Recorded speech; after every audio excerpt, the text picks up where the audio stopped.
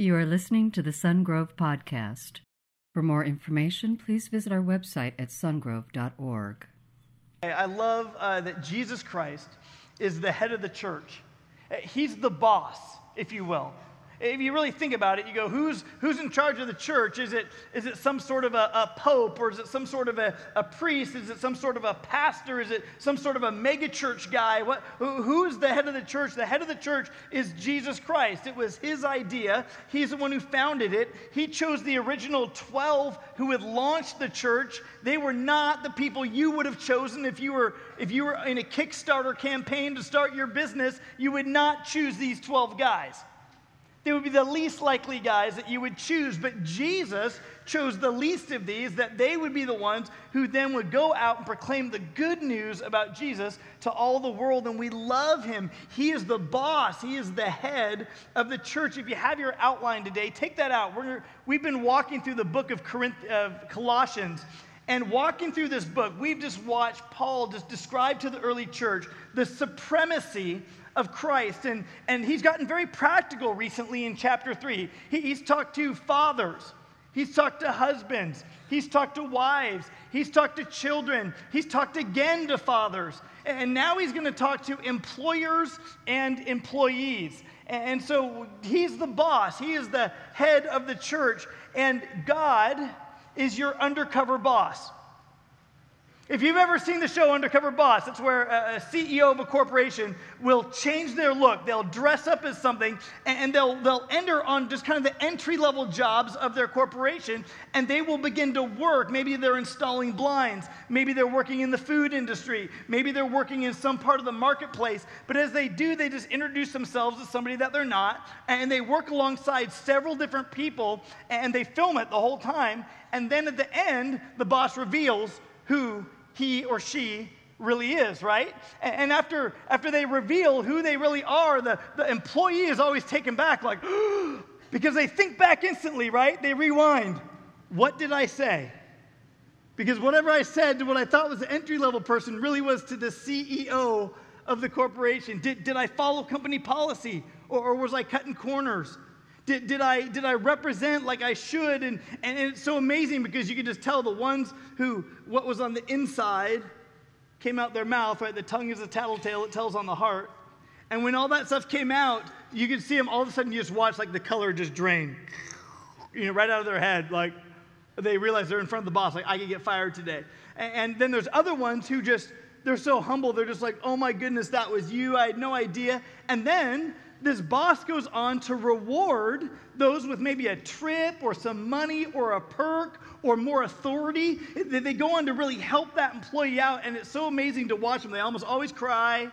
I mean, I just get sucked right into this show. They almost always cry. They're like so gracious, like I can't believe that anyone would ever think of me or do this for me. I mean, they're just taking back. And the other ones who behaved poorly on the job, weren't a good employee, they try to be real teachable in that moment. They try to be, okay, and they're very worried, but the response is different when the undercover boss reveals himself. And I want you to understand something, that beyond your work situation, beyond the authority that you have as a boss or that you have as an employee, that always with you is an undercover boss. He's the head of the church. He's the head of the institution of the church. But he's also the head of the institution of the marriage. He's also the head of the institution of the family. And Paul has dealt with the institution of marriage. He's dealt with the institution of the family. And now he walks to the institution of the workplace, and he's still saying, Christ is supreme. He's still the boss. And it's not all about you, but our world makes the workplace all about us. In the workplace, we have vaulting ambition. We want to undercut people above us. We want to insert ourselves when we know very little of the information, when we know very little of the process. We want to become favorites with ourselves and launch ourselves into the position of what you or I would have done if we were in those shoes. And other times, you might be those who employ employees, and then the issues of money or greed or power or control come into play, right? And there is an undercover boss who watches how you and I manage ourselves in the workplace. And that's where Paul begins to talk to the church at Colossae. And he has these words for us. If you have your Bible open to Colossians chapter 3, beginning with verse 22, on your outline, you're going to realize when we look at what is God's type of employee, what kind of employee is God looking for? Not to serve only in the church, but to serve in any industry. What kind of employee is God looking for? And the first type of employee that he's looking for has to recognize that your boss is not your employer, it's the Lord. That God ultimately is your boss. Let me ask, when you lost your job last, who gave you a new job? The Lord. Ultimately, he's a provider. When you were praying, oh Lord, I lost my job, I need a job. What's out there, God? When you begin to say, God, is there something out there where my gifts or my talents or my abilities, I feel like I'm outgrowing my positions, or something else out there? Who gave you that job? It's the Lord, right? When you lose your job, who allowed you to lose your job? The Lord. And typically if a person loses their job, they say two things, right? It wasn't fair and it was unjust. I've rarely ever met a person who says, I deserve to lose my job, right? But when we peel back the information, when we dig a little deeper, we hear the cry of the person who lost their job, and we say unfair, unjust, and then we look at other information and we go, They always seem right until you start digging a little deeper, right? Isn't that the way it works? Even ourselves, you try to defend yourself, I never should have lost my job. But the Lord, who's your undercover boss, who sees everything, he might bring some other information to the table, wouldn't he? There are times you and I did deserve to lose our jobs. There are times that you and I did deserve to be cut. That in the layoff, your name or my name was allowed by God, but he is a good provider. He might have something better in mind, and better may be better for you. It might not mean better pay. It might mean a better fit. It might mean a better situation, but God ultimately is your boss. And so Paul goes on and begins to tell the people, the church in Colossae, he says this in chapter 3, verse 22, slaves. Okay, let me just stop right there. Because if you are an employee, you are an indentured servant, right? You're paid for your work. And in his day, we're going to talk and look about slavery. We'll look at that in a few minutes. But I want you to hear, when you hear the word slaves, I want you to think employee. When you hear the word master, I want you to think employer, to think the boss, the manager, right? Okay. Slaves, obey your earthly masters in everything, and do it not only when their eye is on you and to curry their favor, but with sincerity of heart and reverence for the Lord. And whatever you do, work at it with all your heart as working for the Lord, not for human masters, since you know that you will receive an inheritance from the Lord as a reward. It is the Lord Christ you are what? Right, so let's say that again. When you go to work, it is the Lord Christ you are. Right, so we are serving the Lord no matter what industry. And in our room, we've got people in here who are employers. We got people in here who are employees. We got people here who are looking for an entry-level job. We got people in here who have climbed the corporate ladder. And maybe for some, you don't want to climb any higher. You've been there, done that, and you want to be in the right gift mix, the right fit for who God's created you to be. It's the Lord Christ you are serving. Verse 25, anyone who does wrong will be repaid for their wrongs, and there is no favoritism. Masters, provide for your slaves with what is right and fair, because you know that you also have a master in heaven. All right, let me pray for us. God, we pray that even now, as we begin to look at your word, we realize that these are not just a letter written to a church by a guy named Paul, but that these words are directly from your Holy Spirit as they worked into his heart and through his hand or the hand of a scribe were put down as Holy Scripture. So God, even right now, we acknowledge that these words are timeless, that these words are eternal, that they are spoken by you and they are the word of God. So speak now, God, to our hearts by your Holy Spirit, we pray in Jesus' name, amen. Well, I want you to realize something. Slaves in Paul's day, picture this, slaves were over half the population. They weren't a little segment. When you would go to church, at the church of Colossae, half or more of the church would be slaves. You might be an employer or a master. You might go to church and your slaves might go right there with you. And you may feel very awkward because in every other context, you are not equal. But you go to church and guess what?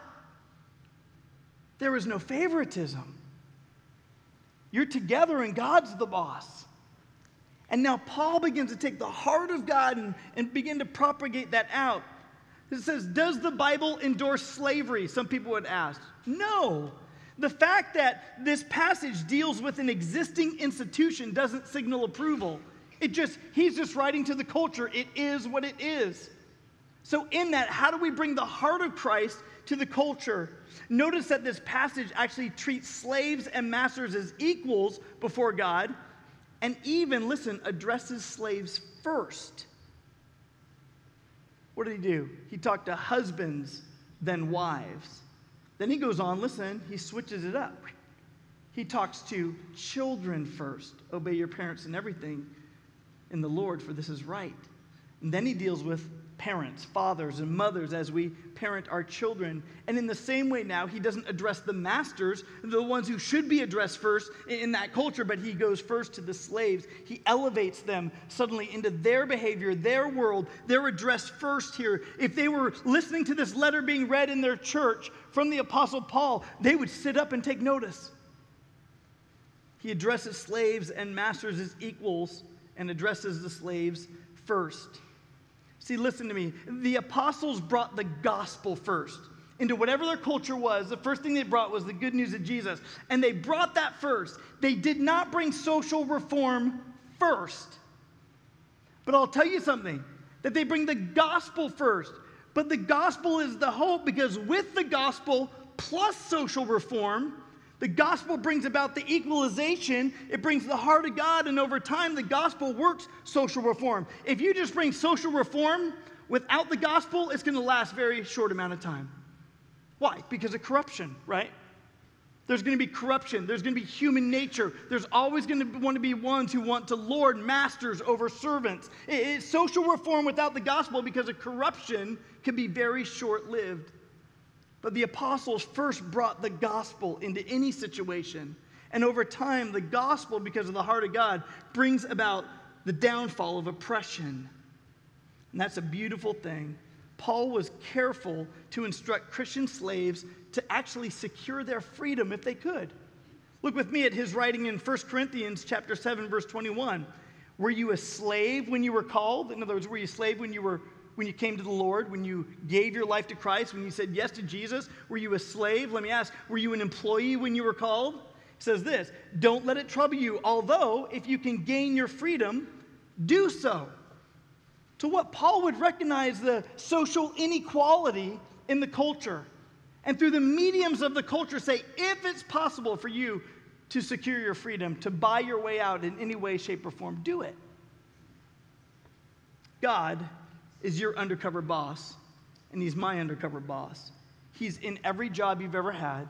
He's at any level you've ever been at, and he watches how you and I work, and he watches what we do. Number 2 on your outline is this: obey your employers in action and attitude. In action and attitude. Previously, he has just talked to kids and said, children, obey your parents in the Lord, for this is right. And instantly, he turns around and he says, slaves, obey your masters in everything. The word obey is the same word. It's hupakuete in this context, and it means to listen under, literally to listen under those in authority over you, and it's a present imperative, which means always be obedient. Be always obedient to your employer, always obediently. And we talked last week about with our children, wouldn't it be great to train our children to obey fully and immediately, but also cheerfully and agreeably? In the same way, Paul hasn't changed his address. He has said, listen, as I just have spoken to children responding to the authority of their parents and the institution of the family, so now I'm talking to employees. And I'm saying, listen, employees, this is so countercultural. It's so counter-marketplace. It's so counter everything you see in Hollywood. It's so counter all the conversations around the water cooler, right, or the coffee pot. It's to obey your employers in attitude and action, fully and immediately, cheerfully, and agreeably. And he gives some illustrations to this. Paul says, listen, and not just when you're watched. What's that? Maybe that's you working, but when you know your employer's eye is on you, you're giving eye service. See, it's not just lip service in what you say, but you're just acting right, you're acting well, you're working hard when their eye is on you. That's giving eye service. And Paul is saying, listen, not just when your employer is watching you, but understand that God is always with you. But that you and I should work with a reverence toward God, and these are on your outline, as if you were working directly for the Lord. Why? Because you are. Listen to me, are you retired? Guess who you're still working for? The Lord. His eye is on you. He's always with you. He's saying, how are you managing your time, your treasure, your talent? What are you doing in terms of my kingdom? How are you doing what's fair and just and right? And then to do it with a sincerity of heart. Not conjured up emotion, not brown nosing, not like kissing up, but rather a sincerity of heart. Let me ask, what does God think about complaining in the workplace? What do you think about complaining among the people of Israel who were his chosen people in the wilderness? In the Old Testament, he killed a bunch of them for it. Wouldn't that be corrective in the workplace? Wouldn't we lose most of the workforce in America right away, wouldn't we? What does God think about it, complaining in the workplace? What does God think about undermining the leaders above you? What does God think about cutting corners in the workplace or laziness in the workplace? What does God think about those same actions in the church? What does he think about those same actions in the family? That God has set up these institutions, the family. He set up the same institution in marriage.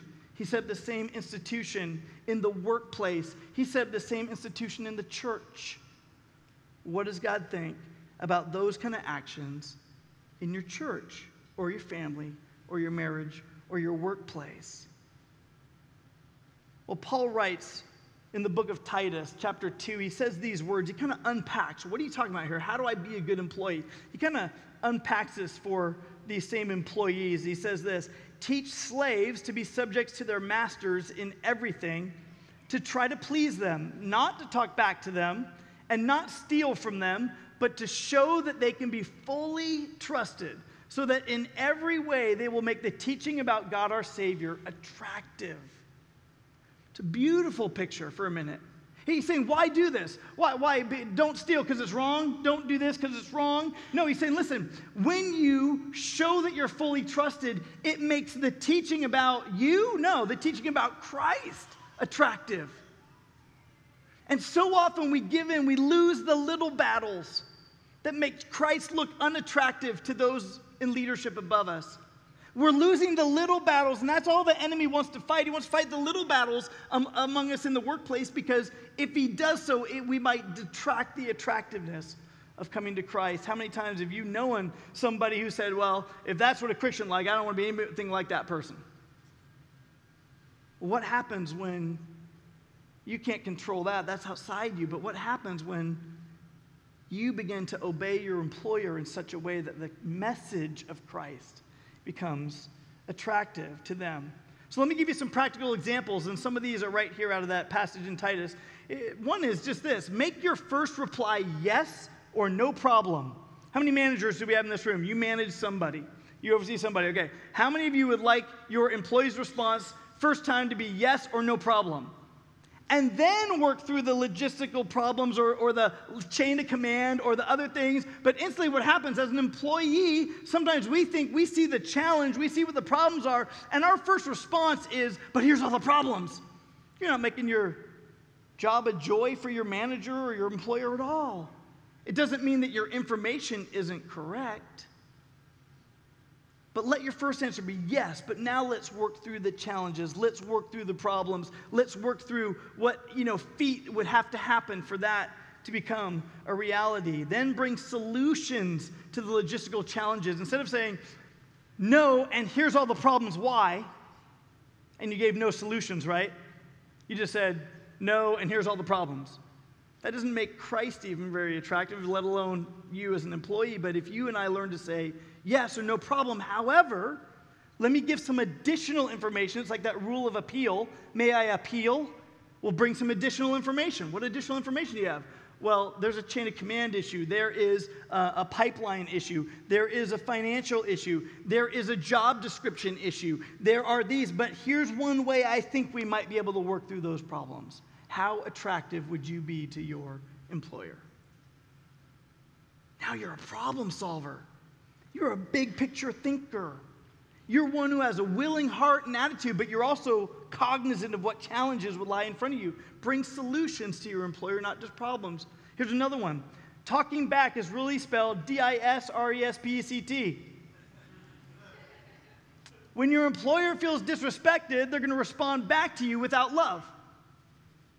But how often do we get caught in the trap of, well, I'm not going to give them respect unless they earn it? And yet Paul is saying, listen, because of the authority structure of what God has called you to do, because of the witness of Christ, you give respect to the position, even if that person's disrespectable. You still, as one who has a boss, as one who has a master, as one who has the supremacy of Christ over you, you give respect to that position, even if the person is not worthy of respect. That you show honor and you respect. And let me tell you what, when you begin to show respect, even a dishonorable person will be warmed in their heart to respond back to you with love. And then he says, do not steal from them in the passage right there in Titus chapter 2. He says, do not steal from an employer. Well, how do people steal from employers? Most people think it's like embezzling money. But there's other ways that we steal. Maybe it's time. Maybe it's a conflict of interest. Maybe for you, it's a personal use of office supplies. Maybe it's like petty theft that way. Of course, there would be embezzling funds or assets. Sometimes there are distractions. You say, Dave, well, what distractions are you talking about? Well, maybe for you, the distraction might be fantasy football. The distraction for you might be social media. It might be pornography. It might be a lot of texting, people on company time, but you're doing all your personal texts on company time. Perhaps some of the vehicles that I see parked around town for long extended periods of time are actually now out on service calls. Maybe they're under distraction. Maybe lunch is over. But I don't know about you, but when I go and I see a company vehicle in a parking lot or in a public place day after day, hour after hour, it makes me wonder. Does it make you wonder? How do we steal from our employers? Instead of stealing, I love that he gives a solution. So instead of stealing, instead of talking back, instead of displeasing your employer, he says, instead, show that you can be fully trusted. Fully trusted. Listen, it does not matter what others around you commonly do. I think Jesus, as your undercover boss, would show up in your workplace and say, but Jesus, look, everybody takes extra time. Everybody takes long lunches. Everybody does this. Everybody takes some little personal supplies on their own. Everybody steals time. Everybody's texting or making personal phone calls. Everybody's doing all these things. And you would say, look what everyone's doing. And the Lord would look at you and say, what does it matter what they do? But as for you, you must follow me. Right? He's your undercover boss. He's with you and I in the workplace. And what are we doing? He's saying, please show that you can be fully trusted, because there's a parallel between the trustworthiness of you and the trustworthiness of the message for which you stand, which is Him. It's a beautiful thing.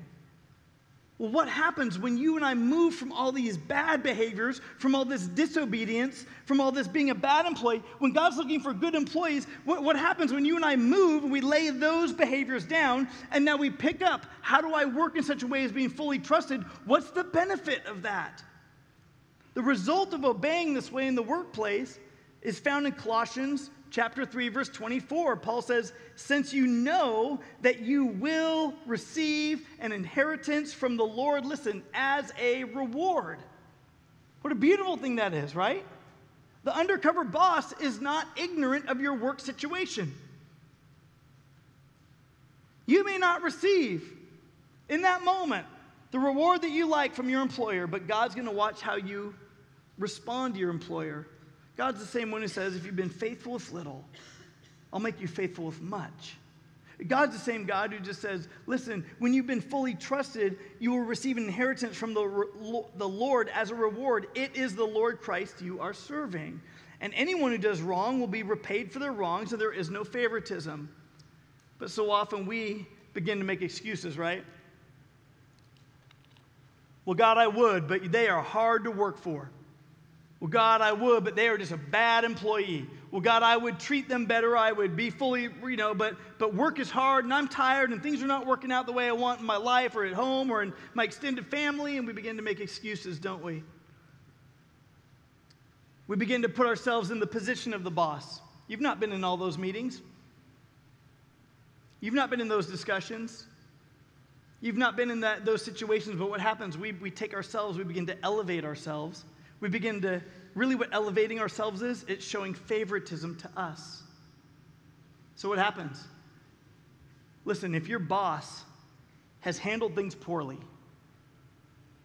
Paul is saying God will deal with it. He doesn't show favoritism. It doesn't matter if he's the boss or the employee or whatever. There's no favoritism. In this situation, in his culture, if it was a master treating and handling things poorly with a slave, he's saying to that slave, listen, God will deal with it. But what happens when the slave says, I want to take things in my own hands. I want to deal with it. What are they doing? They're really showing favoritism to themselves. God will deal with it. But what happened? As it is, people oftentimes, we insert ourselves as judges with only a fraction of the information. And that distraction suddenly gets you off mission, right? It gets you off mission and on the path of being disobedient in the workplace. And maybe it's that your attitude has changed or your actions have changed, or maybe you're getting into some of these bad behaviors that we see as an employee. And suddenly you were on mission, you were like serving, you wanted to make Christ attractive, but you began to insert yourself as a judge and show favoritism to yourself, and it gets you off mission. And God is calling you and I back to serving as unto the Lord, that he takes care of it, even when you've been treated unjustly. A number of years ago, I was working construction. I'm working at my home church, and I had a manager who hated my guts because I was a Christian. And listen, we were building a church. I actually switched companies so I could build my home church. If I got to work construction all summer, might as well work for one that's going to be like building, my church. And so I'm a framer, and I'm doing all these things, and this guy treated me horribly. And one time, I'm walking with this guy, and he's got a barrel full of all this broken up stucco. And he gets, he gets a little wiggy with the wheelbarrow, and he dumps it into the wall of brand new sprayed fresh stucco, and he scrapes the wheelbarrow along the wall and dumps all the leftover stuff against it. Well, the employer comes around, the manager comes around the corner, and he starts chewing me out. I mean, the other guy still got a hand on the wheelbarrow, but he starts chewing me out. And I'm thinking, this is ridiculous. I've worked construction for a lot of summers, and this is crazy. Why does this guy hate me?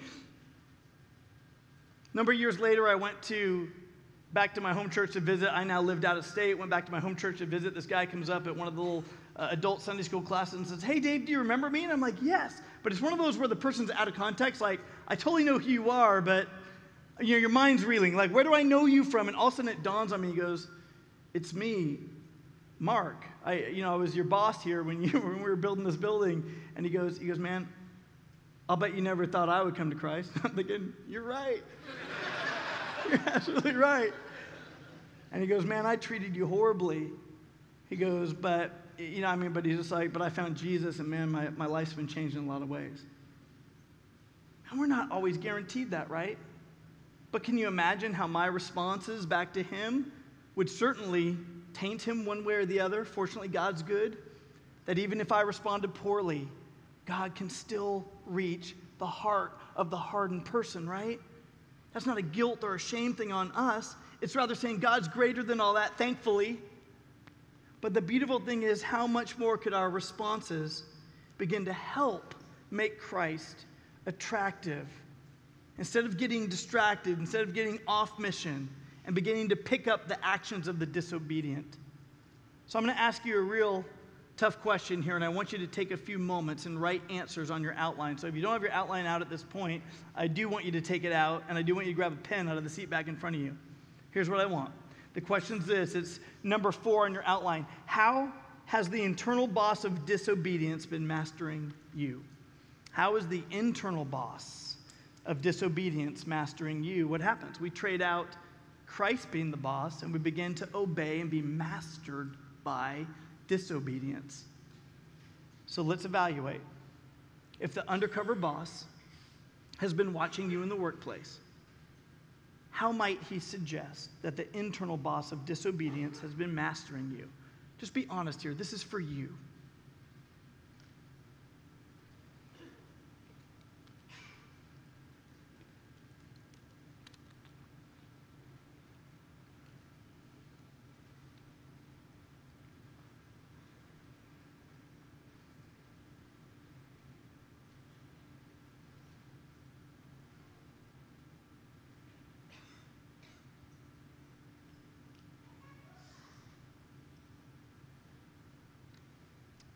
As you continue just to write in that section, we just want to see, what does it look like to be God's type of employee? But Paul also talks to, what does it look like to be God's type of employer? Not just employee, right? He doesn't just deal with the slave, he deals with the master. He doesn't just deal with those who are indentured servanthood in our business or in our workplace, but he deals with those who are in management. He deals with those who are bosses. And he says that he's got some instructions for the employers as well, the bosses as well in the room. And what's interesting is that the world in this day for sure, and in modern day, I believe I've seen it in India, they regard slaves as being without any rights whatsoever. You get no rights, that there are no rights for those who are in slavery. But how does God view them according to chapter 4, verse 1?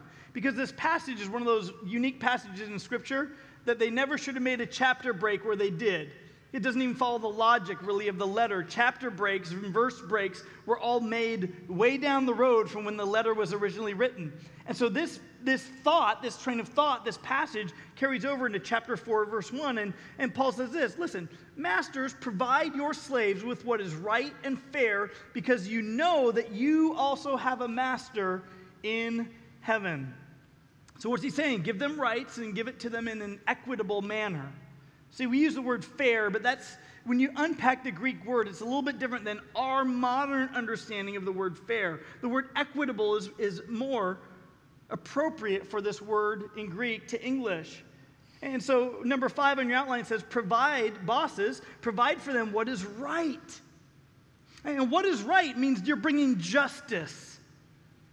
You're bringing justice. And listen to me, there are many ways that you and I can bring justice. I'll give you a couple. First of all, give them wages to match their responsibility. Can I get an amen? Right? Give them wages to match their responsibility. Not only that, but give them the authority to carry out their tasks. Have you ever been asked in the workplace? You've got all the responsibility, but you've got none of the authority.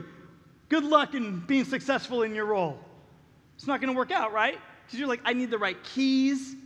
I need the right infrastructure below me to be able to help get this job done. I need to hire more, but they're like, no, we want to give you more responsibility, but no more employees. Well, how's that ever going to work out for you, right? So we want, as bosses, listen, you got to step back and you got to say, am I giving them wages to match their responsibility? Am I giving them authority to carry out their tasks?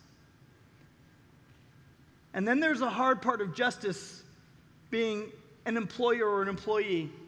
And that is, part of justice is that when an employee starts to go sideways, when they start to do any of these things that we have just talked about, from being a poor employee, and when that becomes toxic to the rest of the team, there's a time that you as an employer, maybe the examples Paul's been giving, maybe it's stealing, maybe it's insubordination, maybe as an employer, you need to begin that HR process for the overall health of the team. How many times have you failed to see a manager or an employer start that process with somebody else, and it affects the whole team?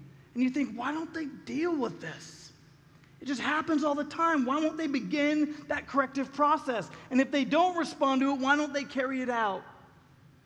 But part of doing what is right is that sense of justice. And maybe today, as an employer, God is just nudging you to stop ignoring, to start dealing with what would be best for your team. Not only wages to match their responsibility and the authority to carry out their tasks, but to create a dynamic and effective team. Number 6, bosses provide for them in an equitable manner. So not only are we supposed to do what's right, but how? What's our manner in doing what's right? So I want to say that we ought to give wages that match the responsibility irrespective of the gender or the social background. So what's he saying? Masters, provide for your slaves what is fair and equitable. Man, that is countercultural in that day. Listen, masters, think about that. Provide for your slaves what is right and equitable. Do it in an equitable manner. Wow, that's revolutionary in that day and age. B is don't be manipulated by a few, but be consistent. Some of you in this room, as a manager, as a boss, you're being manipulated by somebody. Maybe they're the squeaky wheel. Maybe the person who always complains. Maybe the person who always says, "Oh, it's just not fair. It's just not fair." And you're getting manipulated by that, and God may be calling you back today to be consistent. Don't be manipulated by just a few, but be consistent. And that doesn't mean fairness in the idea that we might understand fairness. I want you to understand this. I've written down on the letter C, it says this: sometimes you do for one what you wish you could do for everyone. Some people in the room would say, well, that's not fair. Well, if we were a socialistic society, you're probably right. If everyone just gets the same cut, irrespective of authority, responsibility, and a sociology, then we just share equally, and that would be probably correct. But when have we ever seen that truly work without corruption? But sometimes you and I do for one what we wish we could do for everyone. That's what we did in India for Bhatia. Do you remember Bhatia, the little gal who were like praying, God, please let us find her, and we found her. And we just said, you know what, we can't immediately step in and rescue every child and every family, and we will work in a long-term way to find out how to bring solution to this. But maybe today, God, you want to do for one what we wish we could do for everyone. And God said, you'll not only do that for one, but you'll end up doing it for 5, for 6. You've got 5 brothers and sisters. You'll do that for 6. And God expanded what we could do, but we could do for one family what we wish we could do for every family. And let me tell you, it makes a difference to that one family, doesn't it? It makes a difference to that one girl, doesn't it? Fairness, like our culture likes to call it, fairness ended in the Garden of Eden. Your kids say, that's not fair. Well, good news. Fairness ended in the Garden of Eden. That's where it ended. Because sin entered the world, and along with it came corruption. But there are times that we see the generosity of God. If fair were fair, Jesus never would have come. It is so unfair that he came to give his life for you and for me. It is not fair that my shame, my sin, got transferred on him on that cross. It is not fair to him. But he is a generous God. Jesus tells this parable in Matthew chapter 20 of these workers who come and work all day long in a vineyard. And he starts out early in the morning and he hires people and he says, at the end of the day, I'll give you a denarius, which was a fair day's wage. And they agree to it and they go work out in the vineyard. But he keeps hiring throughout the day, and he keeps hiring all at maybe 9 in the morning and then at noon, and then he hires some people at 3 in the afternoon. At the end of the day, he comes, all the people come back to get paid for what they agreed to. And Jesus starts paying out the people who got hired at 3 o'clock the same amount that he's given the people who got hired at 6 a.m. And the people who've been working all day, they expected more, even though they agreed to that wage. And what do? They complain to the master. They complain to the owner of the vineyard. And they say, listen, this isn't fair. And they begin to grumble against the master. And this is what Jesus says. He says that the employer asked them this question. Listen to this question very carefully. Are you envious because I'm generous? How many times Have you and I in the workplace become envious and backbiting and grumbling when the employer has somehow been generous to another? That's not fair. Fairness ends in the garden. But the truth is it really that it's not fair, or have we somehow become envious because he is generous? Well, let me tell you, he is generous. See, our comparison often demands favoritism. We're saying, don't be fair to everybody else, please be fair to me, right? Let me exalt myself to be favored in the workplace. But when we work as unto the Lord, and when that job goes to somebody else, when that promotion goes to somebody else, when we work as unto the Lord, our response to those situations shows our submission and our perspective about who we really work for. Who is the undercover boss in you? Have you traded the undercover boss for the wicked master of disobedience? Oh, we don't want that. So number 7, we want to trade out the lure of greed. If you are an employer, trade out the lure of greed or control for generosity. Greed or control, trade those things down, lay those things down, and said, pick up generosity. Provide for them is what the scriptures say. That as masters, as bosses, as employers, as managers, we are to provide for them. We are to supply them. So let me ask, are you managing people or are you managing God's resources? When you manage God's resources, you take God's resources and they flow through you to somebody else. That's the point of managing. Managing is I'm a good steward. I take what God has given me, I leverage it to somebody else. You're like a river. The water comes from the mountains, it runs through you, and it goes to nourish other things. But some of us in this room, we want to be a lake. You want the water to come from the mountains and come to you, and you want to be a big reservoir. And everybody looks and knows that greed has got a hold of you. Everybody looks and knows that this is just, you're just controlling. So let me ask, what if Jesus did that? What if he said, I am God, and I could stay in the comfort of heaven and just have it all to myself? But instead he said, I want to be like the river. In fact, I want it to be the river of my blood being poured out in an unfair, inequitable way to those who don't deserve it. Men and women in this room, are you an employee? Are you an employer? Don't misunderstand the generosity of God. Generosity always wins. And maybe you're an employer or a manager in this room and you're just realizing, I have got to pay a better wage. Maybe you're saying, I have got to treat my employees better. I have got to do some things in an equitable way. Some of you are just, God has laid on your heart, you've got to do for one person what you wish you could do for everyone.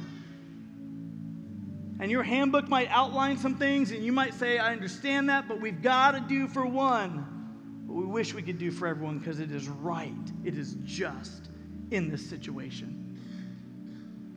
And you've got to do what's correct. Generosity always wins. Yesterday in this room, we had a memorial service for a biker, 28 years old.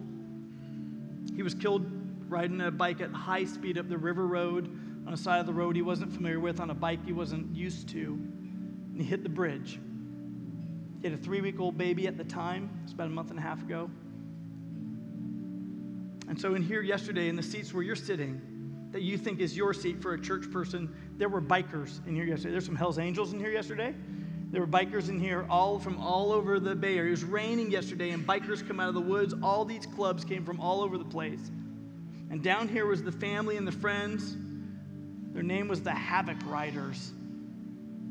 And yesterday, just sharing the good news of Jesus with them, we saw over 20 people accept Christ in here. And we did that memorial service for them for free. Listen, that memorial ministry that we do here, it exists for non-church people. Some of you say, well, that's not fair. I'm a church member. I come to this church every weekend.